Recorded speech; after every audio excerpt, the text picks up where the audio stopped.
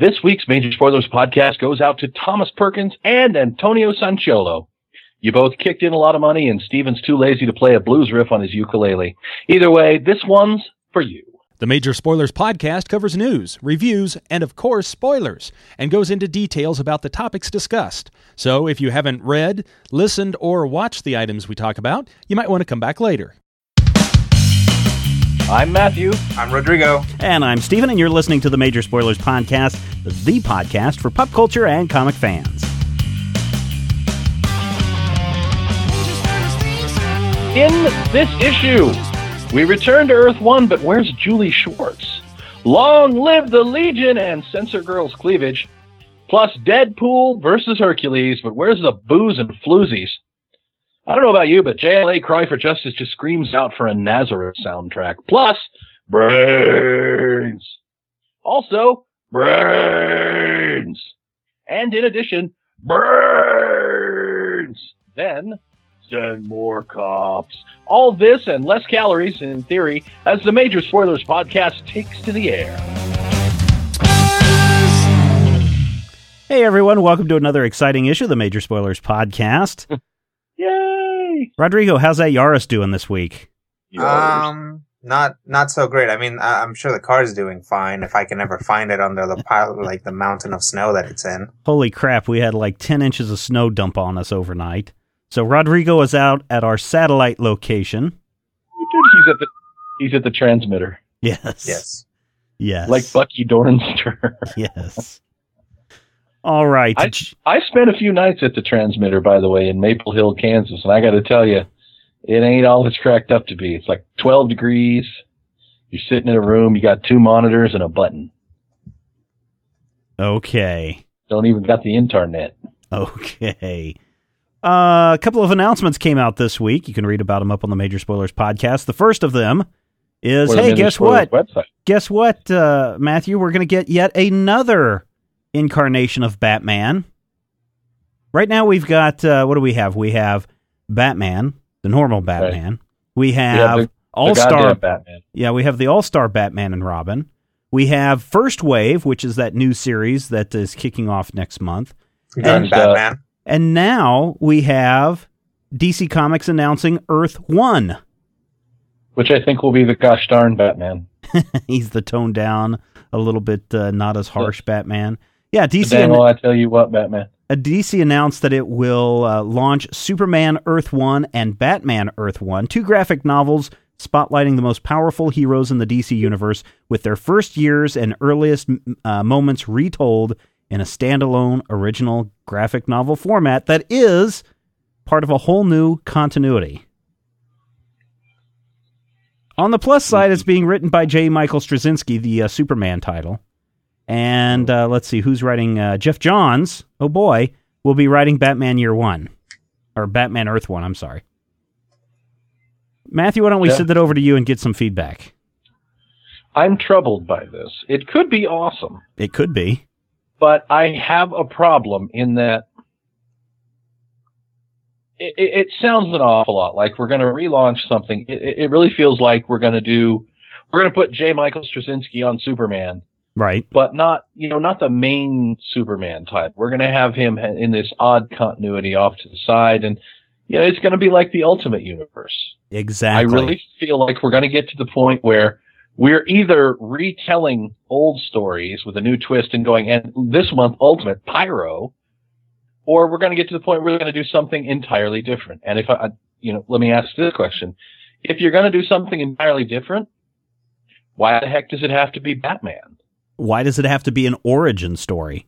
Exactly. They're telling Batman's origin. They're telling Superman's origin. I feel like this is territory that we've already covered and covered recently.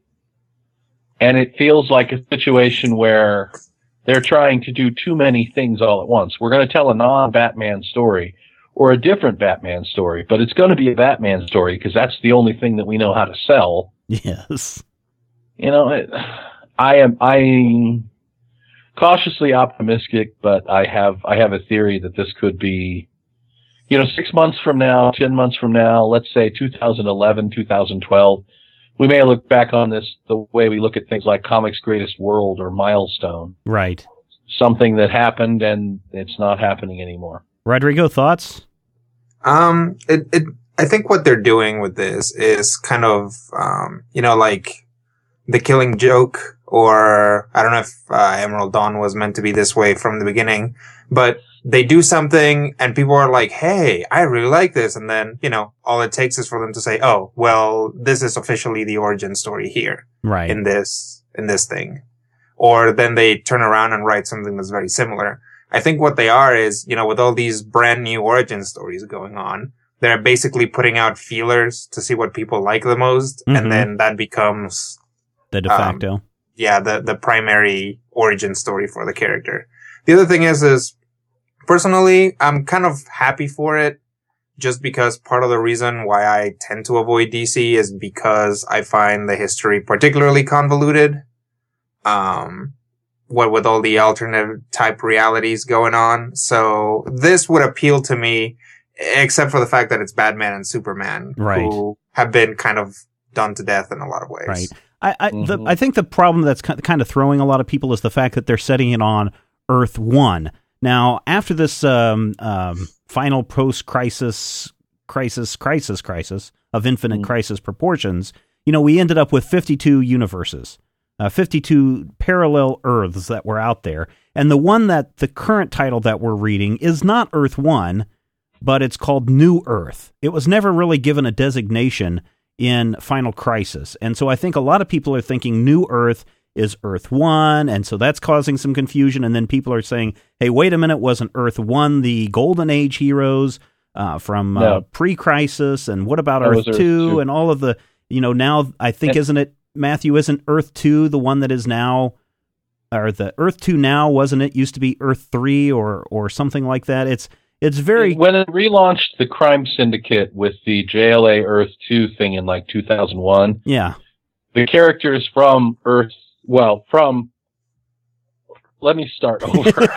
Let's put it this way. It's confusing. This is what I mean. It's confusing. 1965, there's Earth 1. Right. Then they decided that the heroes from the Golden Age existed on Earth 2. Right. Then they created villain versions of the heroes who existed on Earth 3. Right. So then, Grant Morrison did an up-to-date series a few years ago called Earth 2. Right. Where characters based on the characters who came from Earth 3 in the 60s came to our Earth and named it Earth 2 because, from their perspective, their Earth was Earth 1. Yes, see, what you're saying is they call it Earth 1, and then they came to Earth 1, which is Earth 2, but actually they're the same characters who used to be on Earth 3. I can understand Rodrigo's problems, but okay, I want to say, let me rebut him with 2 words. Okay. Oh, you don't even have to. I understand. It's just as bad as Marvel, and I'm familiar with Marvel. But tell me about Sunfire's baby sister, Sunfire, who's a girl version of him. I can tell you about Nightcrawler's daughter from an alternate dimension who had a thing for more, but not more from Age of Apocalypse, but more from the Age of Apocalypse of a different dimension. Let me ask you another question. Is it actually written into the Marvel superheroes' dental and medical plan that if they are ever rendered unable to do their duties, their job will be taken over by a teenage girl who wears their costume with their midriff showing? Yes, which is particularly troubling for Miss Marvel because nobody can put on that costume. Okay, let me see if I can put some perspective into this. This is really, on the one hand, I think this is really good. Perspective, ladies and gentlemen. Keeping that in perspective. If we took off the Earth 1, Matthew, let me ask you: would it be easier to swallow this title naming if it were actually called Superman Elseworlds?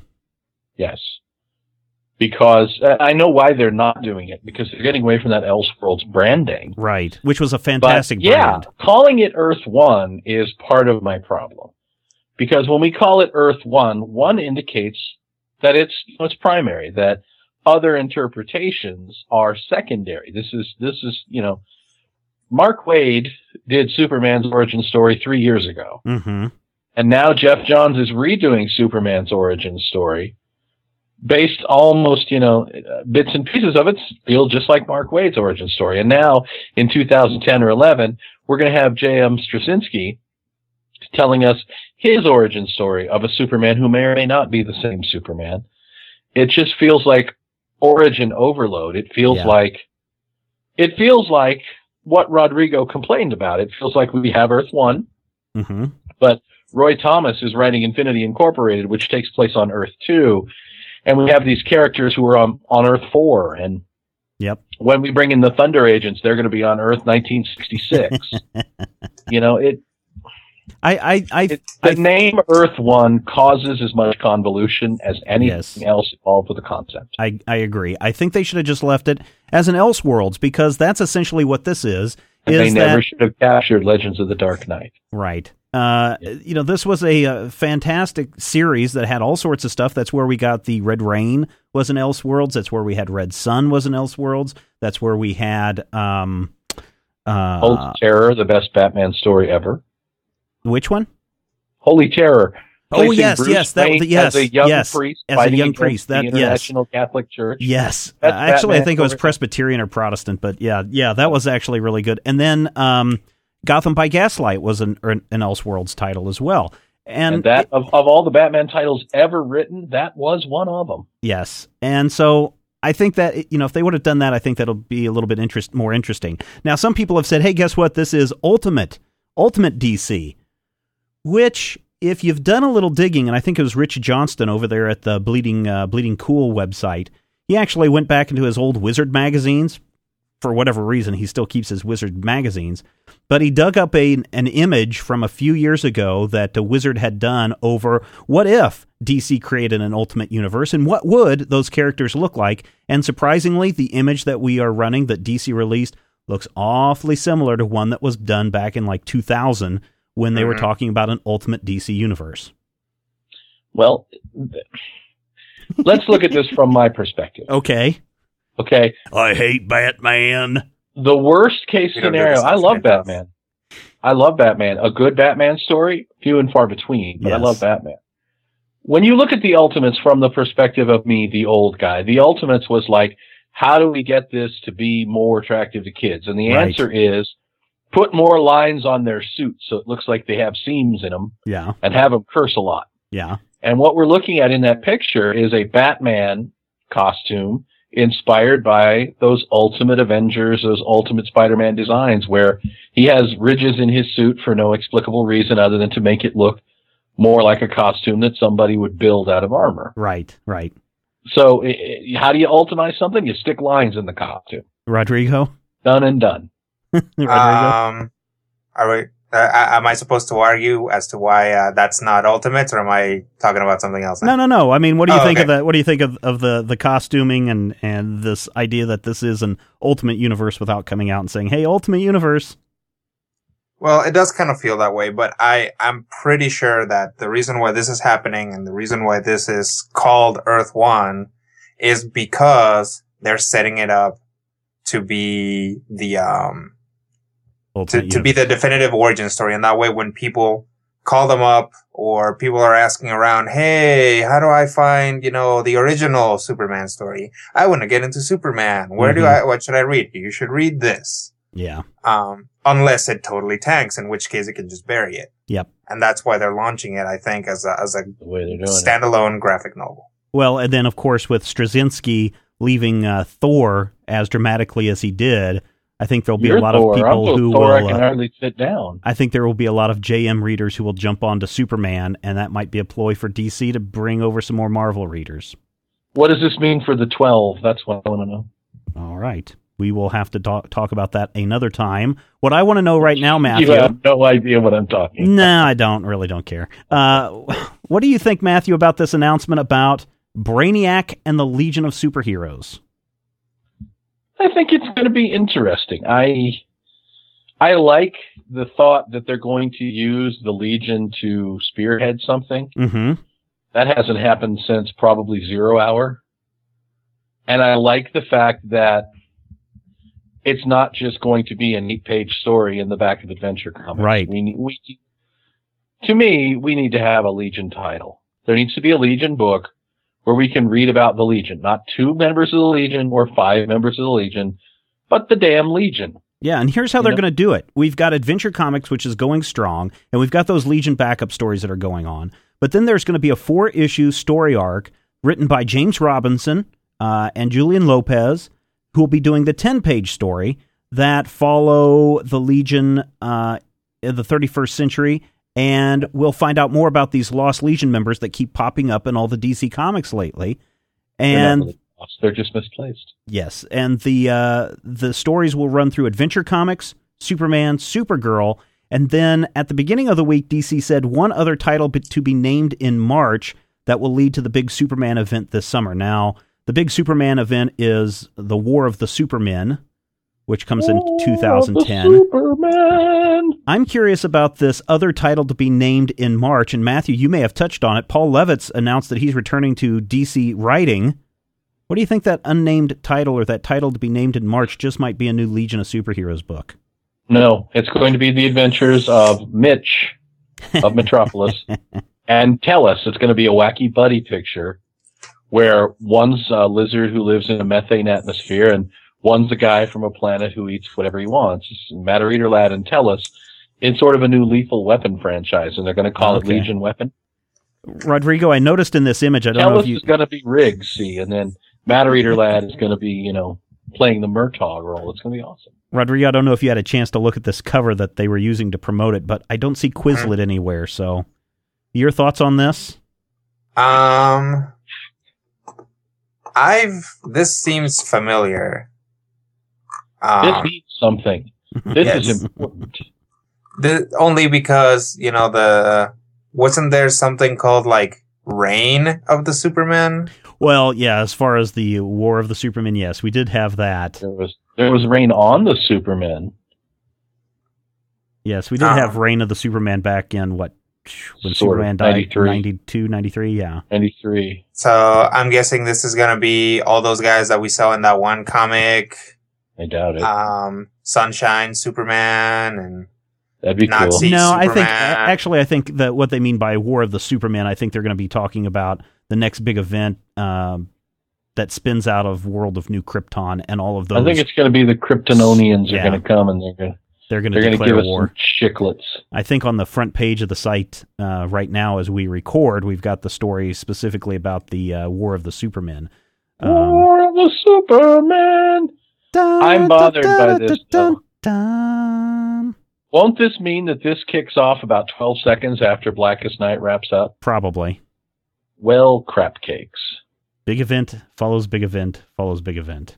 I didn't know if you. I just wanted to know if you were excited about this Legion of Superheroes big story that was going to spill out, and the fact that they're bringing Brainiac back into all of this, which may indeed, because Brainiac is probably bent on getting his shrunken cities back, and New Krypton would be one of those shrunken cities. I'm not thrilled about Brainiac because I find that Brainiac is indicative of one of the worst parts of early Legion of Superheroes, and that's a slavish devotion to Superman's continuity and minutia.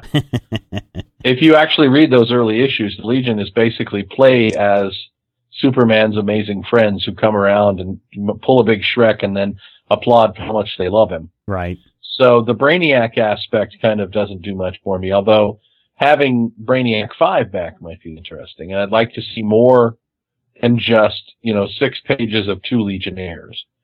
In what? It's been almost a year since... It hasn't been a year. But it's been almost a year since they launched Final Crisis Legion of Three Worlds. Mm-hmm. And in the 5 months since, Adventure Comics launched, we've seen what? About 10 minutes of Lightning Lad's life, about 10 minutes of Block's life, some nice buddy picture stuff from Polar Boy and Sun Boy, and then what? Tellus is in the lake, I recall. Yes. And at one point he was floating around in space. So find him in Strawberry Lake, and I think they're going to call in the Air Force or something. All right. Well, I am for one looking forward to this, and I know some of our readers are too. Before we go to the commercial break, is there anything that you guys are most looking forward to this week? Any new releases that you think are going to be things that you want to grab? Yep. What is that? I can't think of them right now. Okay. Rodrigo, but what about you? I know they're there. What about you, Rodrigo? Anything that you're particularly fond of picking up? Doesn't the new Kill Audio come out soon? Oh, yeah. Kill Audio is coming out soon. I'm super excited. It's cool called Jill Audio. I am super excited about the new Hunter's Fortune that comes out this week from Boom Studios. They sent us an advanced look at the issue, And man, I just love that. That is a great title. I will have a review of that up in the next day or so, or depending on when you're listening on it. This week? What's that?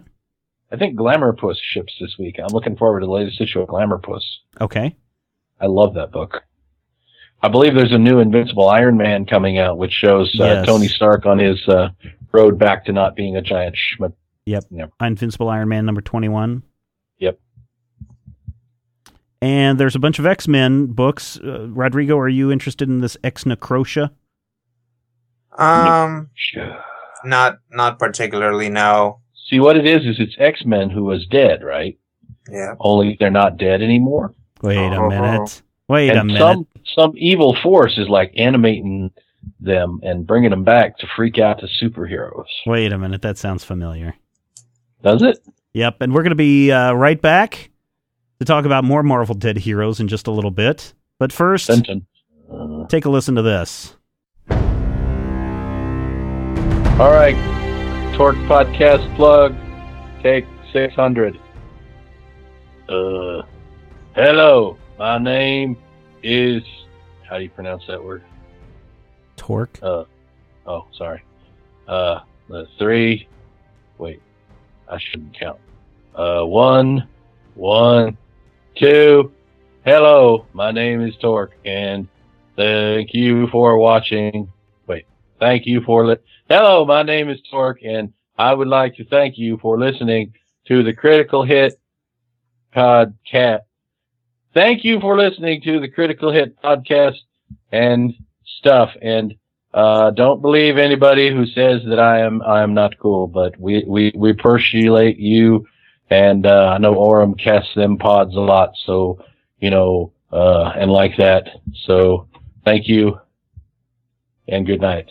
Critical Hit, a Major Spoilers Dungeons & Dragons podcast. You can find it on iTunes or at majorspoilers.com. This issue of the Major Spoilers podcast is brought to you by Past Generation Toys. With action figures from DC and Marvel, there's bound to be an action figure for you. Visit them on the web at pastgenerationtoys.com. And remember, everyone, you can head over to majorspoilers.com for more news, more reviews, more everything. Majorspoilers.com. All right, guys, we got some reviews to get through. Matthew, why don't you start us off this week?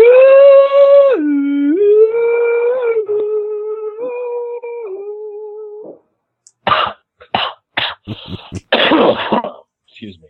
No, am I going? Yes, please. Oh, hello. My name is Matthew, and welcome to Masterpiece Theater. This week, I shall be looking at a historic piece of Franco-American literature from Dynamite Entertainment.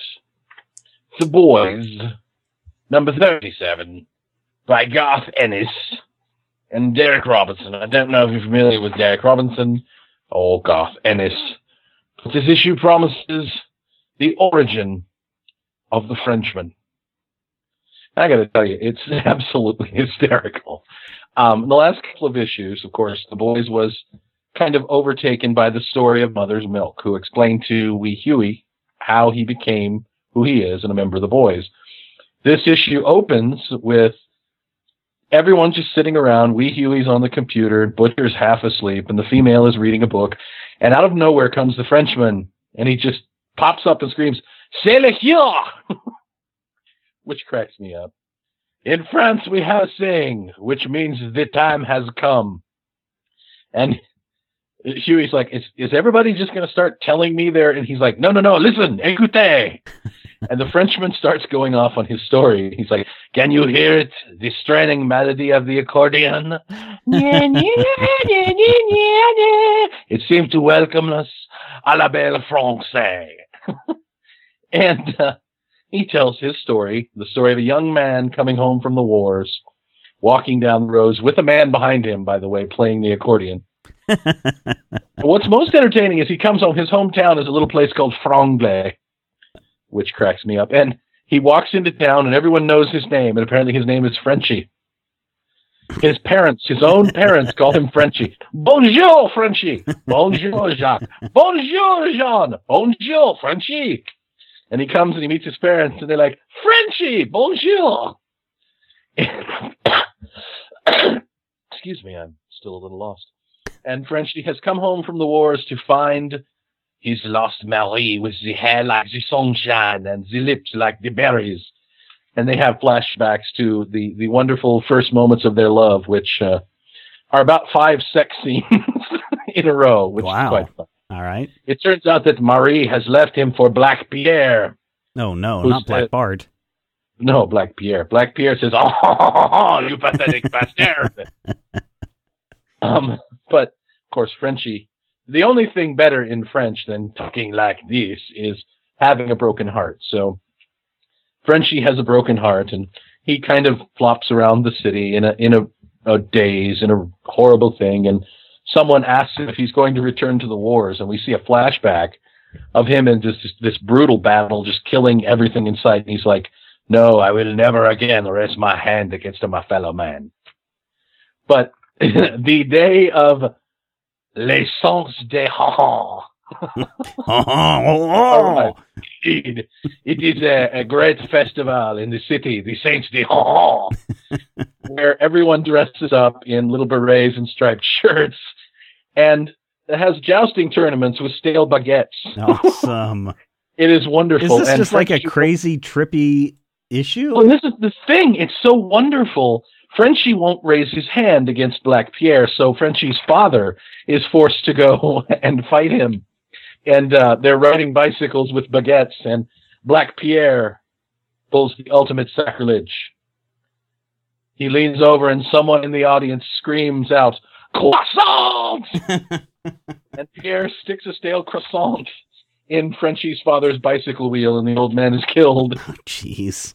And you see Frenchie on his knees screaming to the skies, "Mon dad!" I mean, it's truly awesome. And, he of course leaves town, and we see Black Pierre tied up by his toes, and we see him, telling everyone in franglais goodbye. And finally he ends up in America in a bar, and somebody is giving him hell about, you're lucky. We're the ones that make sure you didn't grow up speaking German. And Frenchie's like, "That was you personally? You seem so young. Were you with Patton or with Hodges?" And of course nobody knows. And he immediately starts and ends a bar fight with like 30 men. And in the back of the bar, you see Butcher, who's like, "You know what I really need? I need a mad word that I'm not going to say on the podcast." And of course he immediately puts him in the boys. He's like, "All I needed was a shot of Compound V, a stylish overcoat, and here I am." And it ends with one of my favorite sequences ever. Wee Huey starts to ask him a question. And he's like, no. Le trente, petit Huey, to the bitter end. He runs and he jumps out the window for no reason at all and runs across Central Park. And Wee Huey is left to wonder if this is all true. Meanwhile, everyone else in the room is just lying there, not paying attention. What makes it wonderful is Butcher doesn't even wake up during this whole ridiculous story. The Mother's Milk is on the internet, and the female is reading her book. And Frenchie is telling this story about jousting on bicycles with stale baguettes. I sat and I read this in a coffee shop the day I picked it up, and I was laughing like a goon in public with a comic, mind you.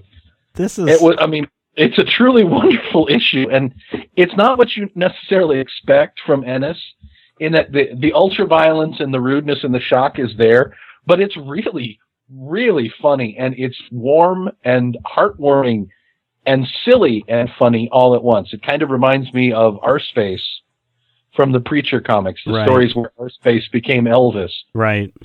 A really good issue. 4.5 slices of meatloaf on this one. Derek Robertson is back on the art. And for my money, Derek Robertson is probably one of the top 5 guys in the business right now. His rendition of Marie on the back of a bicycle. She's obviously this pretty little girl next door who's all whored up, and she's got this look on her face. And everything is, it's like looking at a Monty Python sketch about what France is. Only Frenchie is telling this story. And again, his own parents call him Frenchie. Bonjour, Frenchie. It just sounds so different from everything that we've been reading in The Boys to date. I mean, yes, The Boys has had some humor and some dark, sick humor, but this just sounds, like you said, like a Monty Python, I fought in your general direction. And it's so much fun to have that. The Frenchman was the reason for my favorite moment ever in The Boys. And I think I've mentioned this before. The first episode where we find out that the female is still killing people. Mm-hmm. She works for the mafia to try and deaden her need to kill. She takes these jobs just knocking people off for the mafia. And at one point, she's about to kill this guy, and Frenchie just shows up out of nowhere and offers her a piece of his chocolate orange and talks about how sometimes all you need is a good friend and a piece of chocolate. And she does not kill these people. She eats the chocolate, and she and Frenchie walk away. And it's weird that this character, who is this completely stereotypical, this ridiculous image of a French surrender monkey, has such depth and has this character, this nobility about him that's just too funny and too much fun to read about. It's what we like to call l'écoute. I'm just like, whatever. But you have to love this issue. If you don't love it, you're an alien transvestite robot. And that's my final word. Excellent. Thank you for that, Matthew. That's all the way from Dynamite Entertainment, The Boys, number 37. For me, I picked up... This past week, I picked up the latest World of New Krypton. That's number 10, featuring Superman and all the Kandorians on their planet. This is kind of a different departure for the... Wait, are the Kandorians better than the Fresh Orions? Because I find that if you can... Oh. Yes, the canned ones last longer, obviously.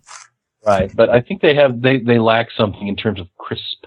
Well, some of the things seem a little stale, and one of the things that kind of may fault in this issue is we've been trying to figure out what's going on with the society and how Superman is working with the society and trying to keep General Zod in check. And then all of a sudden, right here in this 10th issue, we're thrown a locked door murder mystery, guest starring Adam Strange. What? Apparently, Adam has come to the planet New Krypton to protest the agreement that the Kryptonians and the Thanagarians have made a deal with in one of the previous issues that happened in like 3 panels, and that was about it. Thanagarians have any sons? How many sons have Thanagarians? His Zeta Beam, or Zeta Beam, depending on how you want to pronounce it. Zeta Beam would have 2 T's, and it would be made by Toyota. Popped him right in the middle of this room where there is one of the council members is dead, and there's nothing there to indicate who did it, how it was done, why it was done. And so Superman and Adam Strange spend the issue scratching their heads, flying around, trying to figure out who might be doing it. It points a lot to the Labor Guild, who might be involved, but the Labor Guild says, oh, no, we didn't do it, but we're upset because no one is taking care of this problem of everyone getting sick. And that's going to, I think, be one of the bigger things that lead to something that may happen in the War of the Supermen. But Superman, Clark Kent, finally comes to, or Kal-El, I guess I should say, since he's on New Krypton, comes to the conclusion that, hey, maybe this wasn't a murder of one person over what he promised to the Labor Guild. Maybe this is an assassination attempt of every member of the council. And so we close with, what's Supergirl's mother's name? Allura? Allura. With targeting being locked on her, and we won't know what happens next until Superman, World of New Krypton, number 11. Not too bad of an issue, but again, the locked room mysteries kind of get a little old. I kind of like the way that they were doing some of the political stuff on the planet, especially with the Labor Guild involved, I don't know, like 4 or 5 issues ago, where it was basically a standoff, where the Labor Guild was holding hostages, and Kal-El had to go in and basically talk them down and prove to Zod that he could lead without just going in and killing people. I found that much more fascinating than this mystery that we have locked in right here. Art is good. Art has always been good by Pete Woods. Yeah. And of course, Greg Rucka played drums for the Rolling Stones back in the day. Greg Rucka and of course James Robinson doing some exceptional writing, but like I said, it's kind of been done before. Nothing really surprisingly new in this issue. I think people could skip this issue and go right to number 11 and not really be lost on anything. So I'm going to give this issue 3 slices of meatloaf out of 5. Not too bad. A little bit better than average, but not the greatest meatloaf you've ever eaten in your life. So I have a question. Sure. Is New Krypton under a yellow sun? It is. It's on the opposite. It's in the same orbit as Earth on the opposite side. Well, that brings up a different question. But how do you kill a Kryptonian under a yellow sun? They have something called a red sun gun, which emulates the effects of a red sun. And so you shoot the person with that. And so that leaves them depowered for a little bit. And then you can kill them. And they do something... in this issue, they used a gun which we haven't seen before. It's not really a weapon, and that's what leads them to the Labor Guild, in that apparently there's a lot of plant life that's going crazy under the yellow sun, and they use this red sun beam to curtail their growth and to stunt the plants growing. And they used it on this council member. Is Newt Gunray still the head of the Labor Guild? I don't remember his name. I was gonna ask him. Wasn't the Labor Guild those guys that like had like a magic crowbar and a big Yes. A wrecking ball, yeah. Yeah, wrecking ball. They fought Thor, right? Yeah, I remember them from Runaways. They're pretty awesome. Yeah, the Labor Guild, that's who they are here. And, it's an okay issue. But, I mean, yes, so they have, and even the military, in order to fight their own, have these red sun guns that will depower you. Red sun guns. Yep, exactly. Boy, I hope they don't shoot me back in my own personal timeline and break my... Never mind. That'd suck. Yeah. Rodrigo, what do you got for us this week? What I got for you this week is something that apparently came out last week. Yay! Yay! Deadpool Team Up number 899. And like I was looking at this thing and I was like, 899 seems high of a number for a Deadpool Team Up. I don't think Deadpool has been actually around long enough. No, they have. They renumbered it the same way they renumbered Captain America. Gotcha. At least they're honest about making it up. Yeah, at least they're being honest about screwing with the number. Yeah. No, apparently it's counting backwards is what Matthew told me. But right, 899 came out the week before 898. Right. So, in this issue, Deadpool wakes up from a nightmare, and in which he gets killed horribly. And the voices in his head are not being very helpful. So he goes out. He does have voices. Seriously, they're characters, basically, that he actually has conversations and who every once in a while actually provide some insight as to what's going on. As in this issue. He goes in and he tries to find the source of these nightmares. And in the process runs into the Incredible Hercules. And of course they have, when they first meet, they fight. And basically Hercules punches Deadpool through a wall and he's like, okay, well, all right, let's talk. So as it turns out, they are trapped in this maze. And Hercules is going on and on about all the Greek stuff that happens in mazes. And Deadpool is horrified because of how exactly the Minotaur came to be. And as it turns out, it's a clever ploy by the Lord of Nightmares and an awesome villain named Arcade. That's right. Arcade is in this issue. Is his weapon quarters? No. His weapon is a terrible bow tie. Oh, okay. You do not mark Arcade. So Arcade has trapped these guys in a little murder world. Little tiny murder world for two. Because hotel room, really. Yes. Because he hates Deadpool because he's such a good assassin and mercenary and nobody is paying Arcade to build ridiculously elaborate murder worlds to kill people in. So him and this Nightmare guy team up because the Nightmare guy is pissed off at Hercules because during the whole Skrullapalooza, he kind of stepped on his head a little bit, in trying to get to the Skrull gods. So they, basically Arcade's mechanical stuff is augmented by Nightmare guy's magical stuff. And Hercules is forced to fight his children, like every last legitimate and illegitimate child he's ever had. And he's like, no! And Deadpool is forced to fight the voices in his head, which are basically manifest as a giant two-mouthed tumor. Tumor. It's not a tumor. It's not a tumor. All in all, it's pretty good. It's a one-shot issue. At the beginning, Deadpool and Hercules are in a maze. At the end, they're in Tijuana. It's a good time. The art is pretty good. It's always pretty obvious what's going on. I recognized Arcade immediately, which maybe because he dresses so crazily is not that hard. But I mean, like the art was never an issue throughout this. I'd give it 3 slices of meatloaf. Good characterization. You know, Hercules is fun times. Deadpool is fun times. It's fun time book. Times are fun, and fun is to be had at this time. Was a good time had by all? Yes. Was it happy fun times? Except for Arcade, who is also taken to Tijuana, but then bad things happen to him. Uh-oh.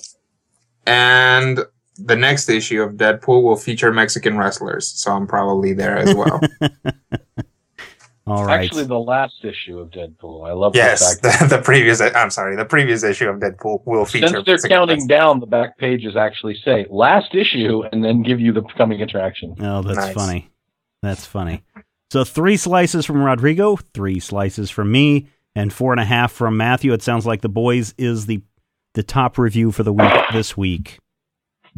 Because of its, how do you say, exclusive friendshipity, huh? Yeah, oui.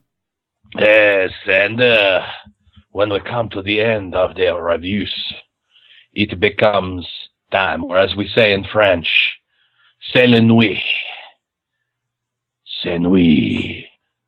Pour les major spoilers. Oh, the week of les week. You know what they call the pole of the week in France? What's that? Royale with cheese. Uh-huh. This week, we've run out of people to fight. He wouldn't let me do B. Arthur versus Hercules. I don't know why. Because we know B. This Arthur week would win. True. She does have more testosterone. Yes. We ask you, the faithful spoilerites, the readers at home, all of y'all, what you do, when you do, what you do. And I do what I do. I'm certainly not vamping for time. No. This week's poll of the week discusses whether you're a multitasker. Do you, faithful spoilerite, hi, how are you? My name's Matthew, have a musical soundtrack to which you listen when reading your comic books and or comic book graphic novel experiences? Stephen, did you come up with this question? Well, it's actually something that kind of occurred to me because I've had a lot of comic book readers, and this has been going on for easily the last 15 years, where I'll be in the shop and somebody will say, oh yeah, I was reading this comic and I started listening to this soundtrack and it went perfectly with what I was reading. And now every time I read Deadpool, I have to listen to, the Opium Jukebox. Yes, I have to listen to that song. The Flaming Lips. Or one of their albums as I read. And it makes perfect sense. And then I've had other people who say, hey, I sit down and I craft out a specific playlist of this artist, and this artist to listen to the music while I'm reading the comic book over that 20-minute span. And I was wondering, how many people actually do that? Who are these people? I don't do it. I mean, I certainly kind of of like the deal with Oprah. I kind of like the idea in concept because it might enhance what you're doing, but I've never done it myself, so I voted no. And it just, to me, it's just like, really? People do this? All right. I'm going to take every third sentence of that just completely out of context and giggle like an 8-year-old. Have you ever done this? I've never done it. Do people do this? What about you, Matthew? Have you ever listened to music specifically to enhance your comic book reading? I have not, and that's mainly because in my mind, my comic books pretty much have a full-fledged soundtrack. Do they? To me, listening to music is kind of an activity unto itself, and whatever portion of my brain is there is actually often engaged in listening to the lyrics, breaking things down, thinking about what the song is saying, or whether the bass player is drunk, whatever it is. And a comic book reading experience and a music listening experience, I think, kind of interface in that same chunk of my brain. And to do both at the same time would, it would undermine both functions. I wouldn't be able to do either worth a damn. I'm actually distracted when I try to read comics with music on. Oddly enough, I don't have the same problem when I'm reading comics in front of the television. Yeah, I don't have that either. Because I'll just tune the TV out. But I think that's the difference between, that visual portion of the experience and then, the creative chunk of your mind that's interpreting and reading those panels and going, oh, look, I bet that sounds like, and then Deadpool goes, hello, I am the Deadpool. I just don't do that. I guess I've never done that where I don't have anybody having a specific voice or reading the explosion and hearing it in my head. I'm just like, oh, explosion. Okay, I kind of know what that is. So that's a different thing for me. What about you, Rodrigo? I listen to music while I'm reading comics. But specifically to enhance the experience? No, not really. Just kind of to have some background noise. And it's funny because it's the reverse for me. I can't read comics and watch TV at the same time. I just get distracted by the TV. If something's moving, I'm just absolutely mesmerized by it, which is why I had to move my Plants vs. Zombies to the background. Yes. While we're recording this, because that little snail picking up coins is really distracting. So any shiny object can distract Rodrigo. Shiny moving object. It's pretty easy. That's basically why I wear blinders during the podcast. And then you don't want to look at me, so. That way I just focus on that big Batman logo that Steven has on the wall. Right. And I don't need to look at it. You don't get distracted by the glare off his head. Yes, exactly. Started shaving it again, so watch out. So I'm interested. I don't have a specific shaving something that size. I don't have a specific comic reading soundtrack because that's it's like asking, what soundtrack would you watch TV to? I mean, depending on what you're watching, you need a different soundtrack. Okay. So let's try this. Depending on what you're reading, like tailor making a soundtrack to a particular comic that you maybe only listen to once a month or once every 3 months, depending on how, whether the creator of Invincible has decided to stick to a schedule or not. So I'm curious about trying this. Obviously, most of our readers, what do we got here? 208 voters so far over at Majorspoilers.com say that no, they don't use a music soundtrack when reading their comics. That's about 75% of them have said that. But 25% have said yes. Votes. Well, from you looking at it, but my last update says 208. But 75% say no, 25% say yes. I'm interested in this. Let me just run through some of the books here on my stack, and you guys tell me what music do you think would go with these titles? Okay. The Mighty from DC Comics. Yngwie Malmsteen. Okay. Some heavy, is that kind some of death metal? track Is that death metal stuff? No, it's not death metal. It's actually very, very classically kind of tuned. Kind of a Steve. It feels a little like Steve Vai's work or Joe Satriani to me, but it's kind of a classical overtone with what I'm thinking specifically is Black Star, the opening song from Black Star. Okay. That goes. It's awesome. Okay. JSA All Stars. Tommy Dorsey. Okay. Yeah, okay, I can see that. What about Do Androids Dream of Electric Sheep? Do I have to listen to Vangelis or whatever his name is? Devo. Do. That's what you need. Here's one for Rodrigo. Ultimate Spider-Man. Ultimate Spider-Man. Probably Terrible Songs by Blink-182. Okay. Or Bowling for Soup. I like both of those bands. I know. And I don't think any less of you for it. Matthew, Invincible. Invincible. Yes. Invincible. Justin Timberlake. Really? Yes. Why? In his dick in a box phase. Okay. You want Timberlake, who's like bringing sexy back. What about what we read this week for the dueling reviews. And if people haven't been over to the Major Spoilers site to check out the dueling reviews, each week Matthew and I each take a crack at a comic book and discuss it in depth. This week, we reviewed the Cabal, Siege, the Cabal #1. What would I be reading for that? John Williams or maybe John Philip Sousa March. Ah, okay. I'm thinking John Williams. John Williams in his Close Encounters phase. Okay. Where it's kind of ethereal, and then it has that really dun dun dun dun dun going for it. All right, I'm going to try this. Or that one song from the Beef chorus. Dun, dun, dun, dun, dun, dun. You know the one. Mm-hmm. Sam Shepard says, "Beef, it's what's for dinner." Yeah, that would be. Gosh dang it, what's his name? It's called the Rodeo. Or Rodeo, and it is by the same guy who wrote Fanfare for the Common Man, Aaron Copland. That's who would be it. So it's the Beef chorus. Yes. So okay, cool. I will test this out and see if it works or not. And Jonah Hex. Yes. Muse. Not the. No. Muse for Jonah. Only Knights of Sidonia would work Knights for that. of Sidonia, or their new one that keeps showing up in the V promo. Mm. But I think Knights of Sidonia would be beautiful. Okay. See, that's one example of a song that I would find too distracting to read comic books to. There's a lot going on. I think I think if I were going to do this, I would really need to listen to music that does not have any lyrics. Because I think that would be the most distracting part. You know, I think most of the music that I recommended doesn't have lyrics. Okay. All right. Maybe Timberlake does. Okay, cool.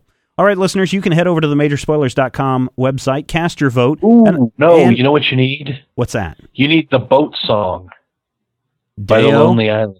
Oh, I thought you were talking about Deo. That's a good song. Rodrigo knows what I'm talking about. The boat song. Okay. The boat song. Go look it up. It's called I'm on a Boat. Okay. All right. Listeners, you can cast your vote in the poll, or what you might want to do is head over to the majorspoilers.com forum, and I'm sure Rodrigo will create something if it hasn't already been created. But music to read by, I think, will be the name of the post. Where should we put that, Rodrigo? Under podcast? Put it on the music. Do we have a section on music? We do have a section on music. Probably music, since our comic book section is kind of separated by a company. Yep, there you go. So put Have it you under ever there. Been to the forum, Stephen? I haven't been in a while. I try to go once a day, and I haven't been yet today. So there you go. All right, listeners, when we come back, brains. Ray, send more cops. Hello, this is the Papa. I would like to discuss the Marvel Zombies. And when I remember when I first read the Marvel Zombies, I said it to myself, Papa. And then I said, what? And I said, hey, Papa. And I said, what? And I said, oh, sorry, I didn't think you were listening. I said to myself about these Marvel Zombies, I said, this is pretty funny, but you're probably going to hell if you like it. And I thought that was probably the way it goes. So thank you, Major Spoilers, with the hotline and to the people. And remember, it's a 785-727-1939, the Major Spoilers hotline. It's always good when the Pope gives us a call here at Major Spoilers. And Yes. as he said, if you would like to share your thoughts, your comments, your ideas. You have a thought? If you've ever had a thought, if you want to comment, if you want to contribute to the show, if you think that I'm a strident jackass and Steven is a naysaying goon, please don't call us. But otherwise, feel free to give us a holler, 785-727-1939. All the Major Spoilers hotline. And just so the rest of Europe doesn't feel left behind. Hello, Mary Poppins. Blub, blub, blub, blub, blub, blub. Since we've already made fun of French people and Italian people. French people in oh, wait. We're going to have to, let's go for the Norwegian. Germans. We'll have to do the Germans The next. Major Spoilers hotline. See, so really, I can't really do Squishcar. I do a great pickles. Major Spoilers spots lines. This week we are talking Marvel Zombies. Dorkiness. Does anyone ever really need a blow-by-blow of what happened in the 5-issue miniseries of Marvel Zombies? I mean, it didn't start out as Marvel Zombies. It actually started out in Ultimate Fantastic Four number 21 through 23, where it was Reed Richards was tapping into another dimension, and he captured these zombies, these infected zombies of the Fantastic Four, and it was a great little 3-issue story. And then, of course, Marvel launches Marvel Zombies from that. That was Mark Miller, and Miller did something that was pretty unprecedented with this. A lot of times you'll see Marvel, they'll put out little press releases and things. Right. But Miller went in the pages of Wizard and flat out lied. And the whole point when I started reading this arc was the implication that he had was that this was the Ultimate Universe crossing over with the real Fantastic Four. Right. Yep. Right. So we all went in, those of us who were reading Ultimate Fantastic Four, going, ooh, they're going to meet the real Reed Richards. And then all of a sudden, brains. Well, and what was cool about that is throughout the whole thing, Reed is talking to somebody, and all you see is the other Reed in shadow, and you hear them having a conversation until I think it was like that last page where all of a sudden he turns around and it's like blah blah, and it's zombie Reed Richards, and that was kind of cool. It was from Earth 2149. That was the alternate universe that they came from. Earth 2148 is the Earth where everybody works at a Stuckey's. Oh, God, that's a terrible universe to live in. Mm-hmm. And then, of course, a couple of months later, in December 2005, Marvel released the series that will not die, Marvel Zombies, in which, and again, it's not really, is it spelled out? Is it the 2149 universe? This takes place in the 2149 universe, and it's all about how they became infected? No. The wonderful thing about it is that the story of how this happened is not told in this issue. Mm-hmm. That's actually not told until the Dead Days one-shot. Oh, yeah. What issue 1 of Marvel Zombies did for me, first of all, it made me laugh in that uncomfortable way.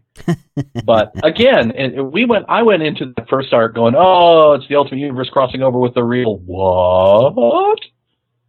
And we ended that arc with Magneto and the last human survivors. Yeah, they're all up on Asteroid M or Marvel something. Zombies is going to be about Magneto heroically fighting off zombies of the Marvel Universe. And, it's going to be good. It's going to be interesting. I picked it up on a lark. And on I think it's maybe page 5. Magneto is locked in his little place. And I'm like, okay, here comes the Night of the Living Dead moment. They break in.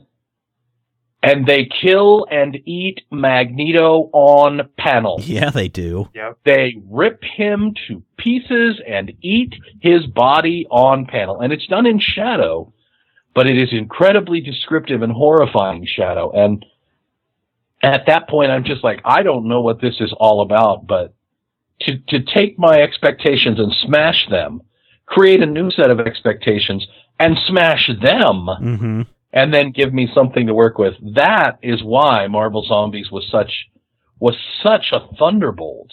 Well, to me, I mean, I was shutting down a lot of my Marvel titles at this point in time for lack of interest, and I'm just like, oh, this is good. Well, and I also liked it that the fact that we get to see the heroes turning on each other as they fight for the brains and bodies, and the idea that, they're the survivors because they're the superpowered beings, so they can take down us normals and just eat us, I think was a rather interesting concept, that they didn't really regard the living anymore. And the fact that they were able to do so many disgusting, horrified, ripping flesh, decaying flesh gags throughout the entire series was very interesting. And you can't, nobody can forget, Mary Jane getting eaten, or Aunt May getting eaten by Peter Parker. And then you have these fantastic covers by, what's his name, Arthur Sweetum, I think. Yeah. That just totally captured everyone's attention. And the parody aspect of the covers is only half the fun. But Marvel Zombies #1, the first issue, was a parody of Amazing Fantasy #15 with this rotting Peter Parker swinging over the skyline with somebody that he's about to obviously kill and eat. But I think the thing that really strikes me about the Marvel Zombies series, at least in its initial incarnation, was, well, first of all, it's Bob Kirkman. And Kirkman Right. is really good at getting a little bit of sentimentality into where you kind of go, oh, yeah, I know that. Oh, and then he just killed it. Yeah, and he's dead. Let me ask you about that. Did it, and Rodrigo, you can pipe in too here. Did it disappoint you that Mark Millar really came up with this idea of the Marvel Zombies and did a great job of it in the Ultimate Fantastic Four, and then Marvel said, hey, let's get that Walking Dead guy to do the Marvel Zombies series? It doesn't terribly bother me. Did it bother Mark Miller? Probably. I think I would be. The last thing that I heard about Mark Miller, from Mark Miller on this, and I've also seen the same thing from Bob Kirkman, is, are we done yet with the whole Marvel Zombies thing? But yeah. I don't know that they picked Kirkman because he was the zombie guy. I think Kirkman at that point in time was almost as known for Invincible as for Walking Dead. Mm-hmm. But I think it was one of those things where they picked Kirkman because Kirkman did something with this series that wasn't easy. He took what should have been a one-note joke. And if you want to know what I'm talking about, you can read Marvel Apes. Oh, yeah. Yeah. Should have taken a one-note joke, and he gave it substance, and he gave it, some emotion. The moment where, Spider-Man is crying about, oh my God, I ate my aunt and my wife, and all the other zombies are just like, oh God, is he off on this again? What's really interesting is, if you read the arc of Fantastic Four, there's one really chilling and horrifying line that really underlines the whole series and the prospect of the whole series for me. They're like, oh my God, what year is it? And Magneto's like, you don't understand. This happened in 3 days. Right. And in the initial series, we don't see a lot of that. We see a lot of fighting, mostly fighting for food, but we also see some really black and horrifying humor where Bruce Banner gets angry because he's hungry, turns into the Hulk, and eats somebody. And then he's not hungry anymore, so he's no longer angry. So he turns back into Bruce Banner. But because he ate enough to fill the Hulk stomach, Banner's stomach bursts. Yes.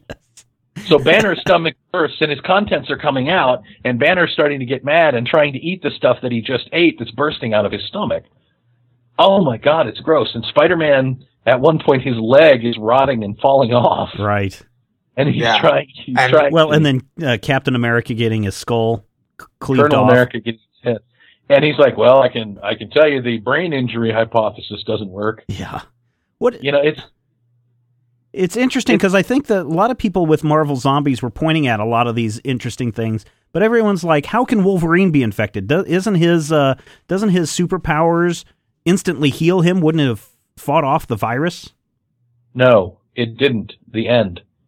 Well, when you're telling a story like this, the answer to how can Wolverine be infected is this overrode his powers and he's infected. Thank you, Drive-Thru. Well, and it brings up that issue of, why is anybody even reading a Wolverine title anymore if he is that invulnerable, if nothing can ever get to him? Yeah. Why would you care? If you really want to nerd wank him, you can say that, whatever. His healing factor actually called the virus to go faster. Mm-hmm. That would be a thing. Because, if you look at it from the perspective of, and this is a horrifying comparison, and please, I hope I won't offend anyone with this, cancerous cells in the body, stronger the body is, those are body cells. They can actually increase as you get more healthy. So I can definitely see that, his body taking in that particular infection and then his healing factor causing it to even more completely take him over. Mm-hmm. But I love the fact that at one point he pops his claws and his arm is rotting off and his claws about fall out, and it's this horrible black humor, but it's all, it's couched in the terms of these superheroes that we love. And Luke Cage is in it, and I'm like, why would how do you bite Luke Cage? He's got steel hard skin. Yeah, true. Who bit him? Matter Eater Lad isn't here. What I find about this story, this initial volume had a lot of gross out in it, but I didn't really see it as a horror story. I saw it as almost a parody of everything. Did you guys get that same kind of feeling or not? Because I was just laughing the whole way. Oh, look at that guy! Oh, look at the thing! Oh, look at the Spider-Man with the leg and the thing and the rib and the arm. For me, go ahead. For me, it was kind of reminiscent of the old "What If" storylines. Mm-hmm. I mean, really, that's what it is. Yeah. And the funny thing is that a lot of those "What If" storylines end with "and everyone dies." Yeah. But in this one, it starts with "and everyone dies," right. and then it picks up from there. Well, I don't think of it so much as a parody as it is kind of a melange. It's almost a plasma. It's neither gas nor liquid. If you take the, let's say, tropes of a horror story and you take the tropes of a superhero story, they don't mix really well. Mm-hmm. The whole point of a horror story can be, well, in many cases, a successful horror story can be about powerlessness and about the fear of the unknown working on you and about what is it that's going bump in the night? What can you not control? Whereas the superhero fantasy is inherently about control. You know, weakling Peter Palmer is secretly the amazing aphid man, you know. So if you take those two, they're almost contradictory tropes. The black humor kind of serves as the glue to hold it together, to say, well, if you take this, then you go here, but if you go here, you go there. And I think the upshot of the whole thing, the Silver Surfer comes to Earth. Oh, we're going to eat your planet. Oh, we're going to eat your planet. And the Marvel zombies, in a way, save the day by eating him first. Right. And then Galactus comes to eat the Earth. Yeah. But the Marvel zombies eat Galactus.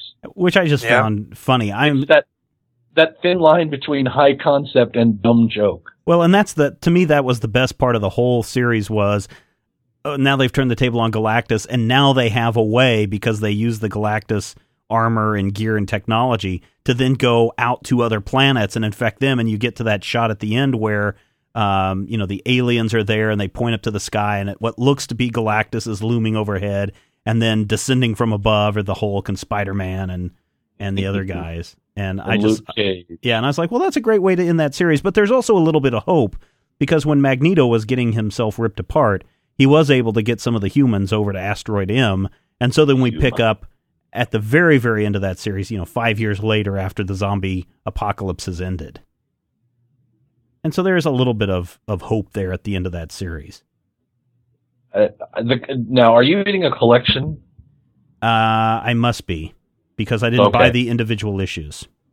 Well, the reason that I'm confused really, is that the Marvel Zombies Dead Days, which tells the story of the zombie infection, comes out after Marvel Zombies, and after that comes Marvel Zombies 2, which is where we see the future. But for me, Dead Days is one of the, I won't say perfect, but damn near perfect comics in the world, because it tells the whole, it's kind of like a short version of the Infinity Gauntlet or the Secret Wars, but it has an ending where the heroes don't win. Right. Mm-hmm. And it shows us the scene where Spider-Man is trying to fight off the hunger and then kills and eats Aunt May. Mm-hmm. Whether that needed to be shown or not is probably, up for interpretation. I felt like it needed to be shown, or at least needed to be hinted that this happened. But it also comes up with the brilliant bit with Hank Pym. Hank Pym is a brilliant man, but he's a brilliant man. This is at the height of crap on Yellow Jacket. A brilliant man who's maybe not emotionally stable and not entirely, full of integrity.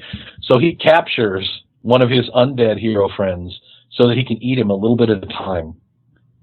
He saves the Black Panther for later and comes back and snacks on him when he needs to, calm down. I think that in a really horrifying way, that's one of those, once in a lifetime funny concepts, one of those brilliant things where you go, hey, the blue box is bigger on the inside. Question. There are a couple of those. No, go ahead. No. Go ahead. There are a couple of moments in the series where you have those moments where nobody would have thought of that. But now, with Marvel Zombies 2, 3, 4, 5, 6, 7, 8, 12, 57, where I think they're going to be crossing over and eating Marvel apes. That'd be awesome. if I'm not mistaken. I'm not kidding about that either. I believe they're going to be eating the Marvel apes. That kind of leads into this next question, Rodrigo. You're a huge Marvel fan. And Marvel Zombies really, I mean, it was a huge hit. I mean, to the point where I couldn't find some of the single issues anywhere. And so that's why I had to wait and get that finally when it came out in the trade. And so I was reading stuff here and there as I could get it. But it seems to be, if something works the first time, let's do it again. And so as Matthew said, we had everything from Army of Darkness versus Marvel Zombies to Marvel Zombies 27, and now it sounds like Marvel Zombies versus the Marvel Apes or Spider-Ham or whatever. What do you think about all this that came after? Was there a need to? Should Marvel have just said, look, we cashed in, we made something great, and let's keep reprinting those trades? Or was it a good idea to continue with the other sequels? Well, everything good turns to crap is a pretty constant law of the universe. If something, it's the reason why we have these gigantic crossover things. Obviously they are selling, and that's the reason why they're doing it. And did they need to make Secret War after Secret Wars? Wait, which one?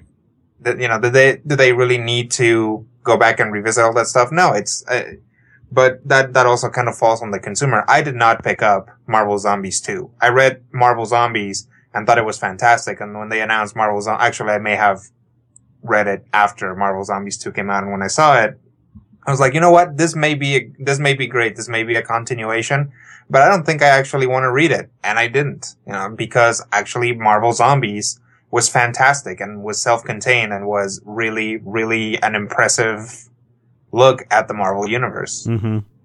And actually a loving look at the Marvel Universe in a way. It kind of, in kind of a sick way, gives us, two things that an alternate dimension stories or like alternate character stories are good because you can see, kind of, when one of the characters gets turned evil, you can see, Superman and Batman fight, even though normally they wouldn't fight. Right. This Marvel Zombies gave us two things. It gave us, sort of that, a very introspective look at each of the characters, and also this horrifying thing in which all the characters at some point die in a horrible way, and then get back up and keep going. I read Marvel Zombies 2, where they go out into the universe and devour everything in the entire universe, and then come back to Earth 40 years later.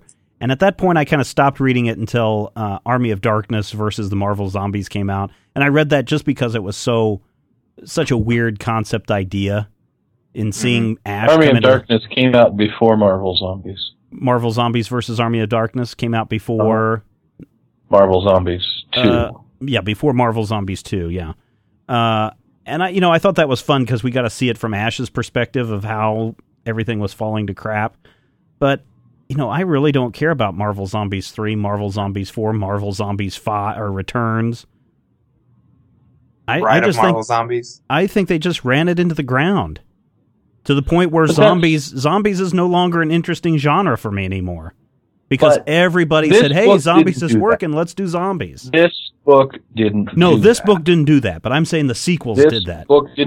This book did not create that fad. It cashed in on it. Yes. Marvel Zombies made a whole new arc of it, but it didn't create the zombie fad. But here's something else that I want you to think about for just a moment. When you talk about coming back and cashing in and going back to the well and going back to the well, the history of superhero comics is the story of how many times can we go back to the well before the water gets tainted. Right.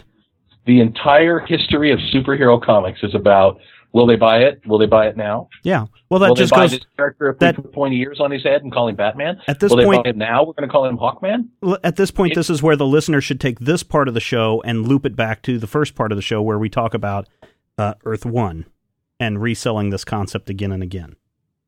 But I think that Marvel Zombies initially was such a phenomenon, and Dead Days was well written, and Marvel Zombies versus Army of Darkness was a lot of fun. It was. To the point when we got to Marvel Zombies 2, you have to ask yourself, not should we keep going back to the well, but how do you make this concept work? Because the whole point of it was when we met these characters, they had already taken over the world. Mm-hmm. The entire world was eaten before we ever met the characters. So the biggest thrust of the story was told off-panel beforehand and could only be told again in flashback. So when we break it all down, it's not a question to me of how many times can they go back to the well, or did they drive this concept into the ground? It's, would it have been more successful if it hadn't started at the point where it did? Marvel Zombies 2 didn't fail for me because it was a bad sequel. Marvel Zombies 2 failed for me because it took us to a point where we jumped 40 years and I didn't know if I cared anymore. Right. Most of what was recognizable, or rather most of what was enjoyable about Marvel Zombies was recognizable characters. This is Peter Parker as a zombie, Mm-hmm. but he's still kind of Peter Parker. Mm-hmm. This is Hank Pym as a zombie, but he's still kind of Hank Pym. Right.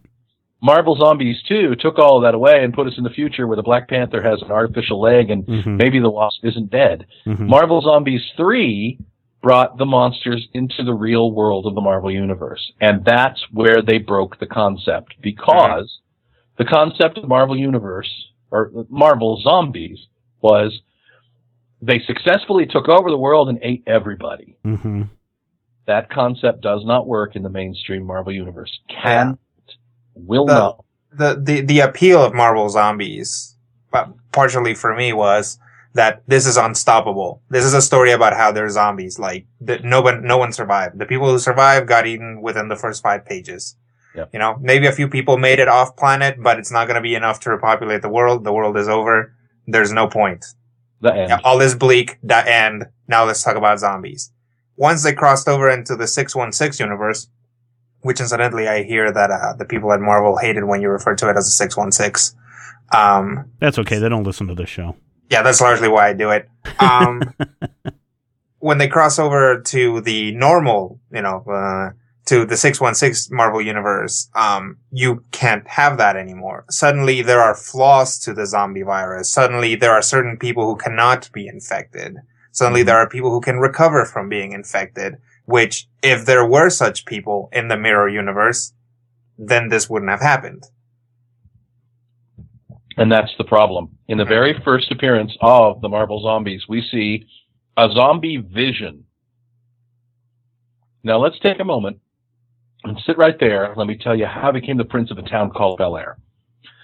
The Vision is a synthezoid. He is a synthetic humanoid being. He is made of steel and canvas and all sorts of things. He was infected. Our universe's Aaron Stack, the Machine Man, who was a member of the Next Wave, also a synthetic being. He went into the Marvel Zombies universe and was immune. Yeah. Why was he immune, but the alternate universe Vision not immune? Exactly. What happened? And that's where it broke the concept, because you have to make expectations. You have to say, oh, well, they came to Florida, but they never got out of this area of swamp. Exactly. Well, it took them 3 days to take over the entire alternate universe. Right. 3 days. Maybe it's a small planet. It's not a small planet. It's exactly like our world. Except it took something's different. It took Ash and the Scarlet Witch a couple of hours to fly from New York to Latveria. And by then it had already been infected. Exactly. These are the things that you have to ask yourself. Yep. What happens if a zombie bites Pietro Maximoff? I don't know. Super fast zombies. Ah! Zombie Quicksilver runs around the world, bites everyone he wants. Yep. Well, I guess for me, I don't want to see any more Marvel Zombies. I like the first collection. I thought it was a fantastic story. And for me, I say that is a must read. If this is one of those books that will be long remembered as something special and something that people will want to read at some point. And so I think Marvel did an excellent job in it. I thought Robert Kirkman did an excellent job in it. I thought the art was fantastic with Sean Phillips and Arthur Sudam. And so I'm giving it a big thumbs up. It's something that you guys really need to go out and read. Now, caution, if you're squeamish about blood and guts and you don't like seeing people be ripped from limb to limb, you probably don't want to read it. But if you can get past that, you're going to enjoy this series. Rodrigo? I really enjoyed it. It did a lot of things for me. It made me feel very uncomfortable at times, which, the mark of a successful series. A good, solid theater of violence look at this will tell you that is exactly what I was supposed to be feeling. I really enjoyed the interaction between the characters. I liked all the little cameos in the back. I mean, seeing the zombie runaways was pretty great. Zombie old lace. Yeah. If you like the Marvel universe, if you consider yourself a Marvel, then pick up the first volume of Marvel Zombies. You will enjoy it even if you don't want to. Matthew. My advice would be this. I look at it from my historical perspective. I think you're right up to a point. It will definitely be remembered, but I think it's going to be remembered kind of as a novelty, like all of the 60s camp spy books, like The Inferior Five, or, where Aquaman was fighting the evil agents of Ogre. Right. But it will be remembered, and the original series is very good. And Marvel Zombies versus Army of Darkness is only like one step down from that level of quality. Still wonderful art, still clever as hell, and it's got, Bruce Campbell in it. And Howard the Duck. Bruce Campbell makes anything better. Yes, and zombie Howard the Duck biting the head off Ash is like the best cliffhanger ever. If you actually go way back in the archives, you can find my responses, my original reviews, although I believe that the images are no longer there. Well, the images don't need to be there. But I was going to say, I believe that the original Marvel Zombie series isn't there, but Army of Darkness is and Dead Days is. Definitely, check it out and see if it's worth it. Definitely thumbs up from me, simply because it's fun and it shouldn't be. It should be awful. It should be horrible to watch. It should be disgusting. And it should be bad, honestly. But it's not. This did not have any right to be as good as it was. Yeah. And there are about 10, 15 pages where Machine Man is in the zombie alternate universe in Marvel Zombies 3, where he basically opens up his Swiss Army body, starts chopping up zombies, steals zombie Ghost Rider's motorcycle, and takes off at a dead run, laughing at the fleshy humans and talking about where he needs beer. They're actually pretty good, but definitely the original 5-issue series is excellent. All right, Matthew, Rodrigo, thank you so much for being a part of the show this week. And listeners, No. Thank you. Oh, no, thank you. No, thank you. You know what? How about we thank the listeners for being such great listeners and always coming back. Thank you and everybody that looks like you. Well, you're a unitard.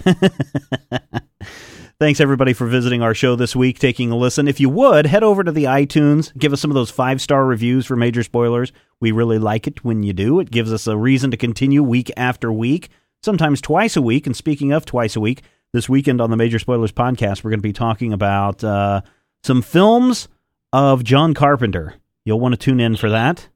Woohoo! What's that? Yeah, Kill Audio will also be talking about that. Head over to the Majorspoilers.com website for more news, reviews, and, of course, spoilers. Things that rhyme with ooze. Check out the forums. Check out Critical Hit, the Major Spoilers Dungeons & Dragons podcast. Oh, man, we got so much stuff going on in the Major Spoilers experience. If you are part of the full Major Spoilers experience, then you are a true Major Spoilers Legion of Spoilerite, or something like that. Dun, dun, dun, dun, dun, dun, dun, dun, dun. Then Next truly week, you are a spoilerite guy, man, dude. Can I be Matter Eater Spoilerite? Yes, Because you can really be Matter Eater is all that Spoilerite. Next week, we're going back to DC. We're going to be taking a look at Justice League, A Midsummer's Nightmare. Why? Because we know that you love comics, and we do too. We'll talk with you next time. If you have any questions, comments, topic ideas for future shows, or would like to sponsor a show, send an email to podcast@majorspoilers.com. Visit Major Spoilers at majorspoilers.com and be sure to check out the Major Spoilers Forum. You can also follow Major Spoilers on Twitter at twitter.com/majorspoilers and on MySpace at myspace.com/majorspoilers. If I had the X-ray vision of a Superman, I could save a few bucks and stand around and read through the covers of the comics on the stand. But although every other page would be backwards, I suppose I could still read the evens and the odds. Well, I don't know. Guess I haven't thought this all the way through. Plus, as soon as the comic book store guy knew, he kicked my butt out on the corner.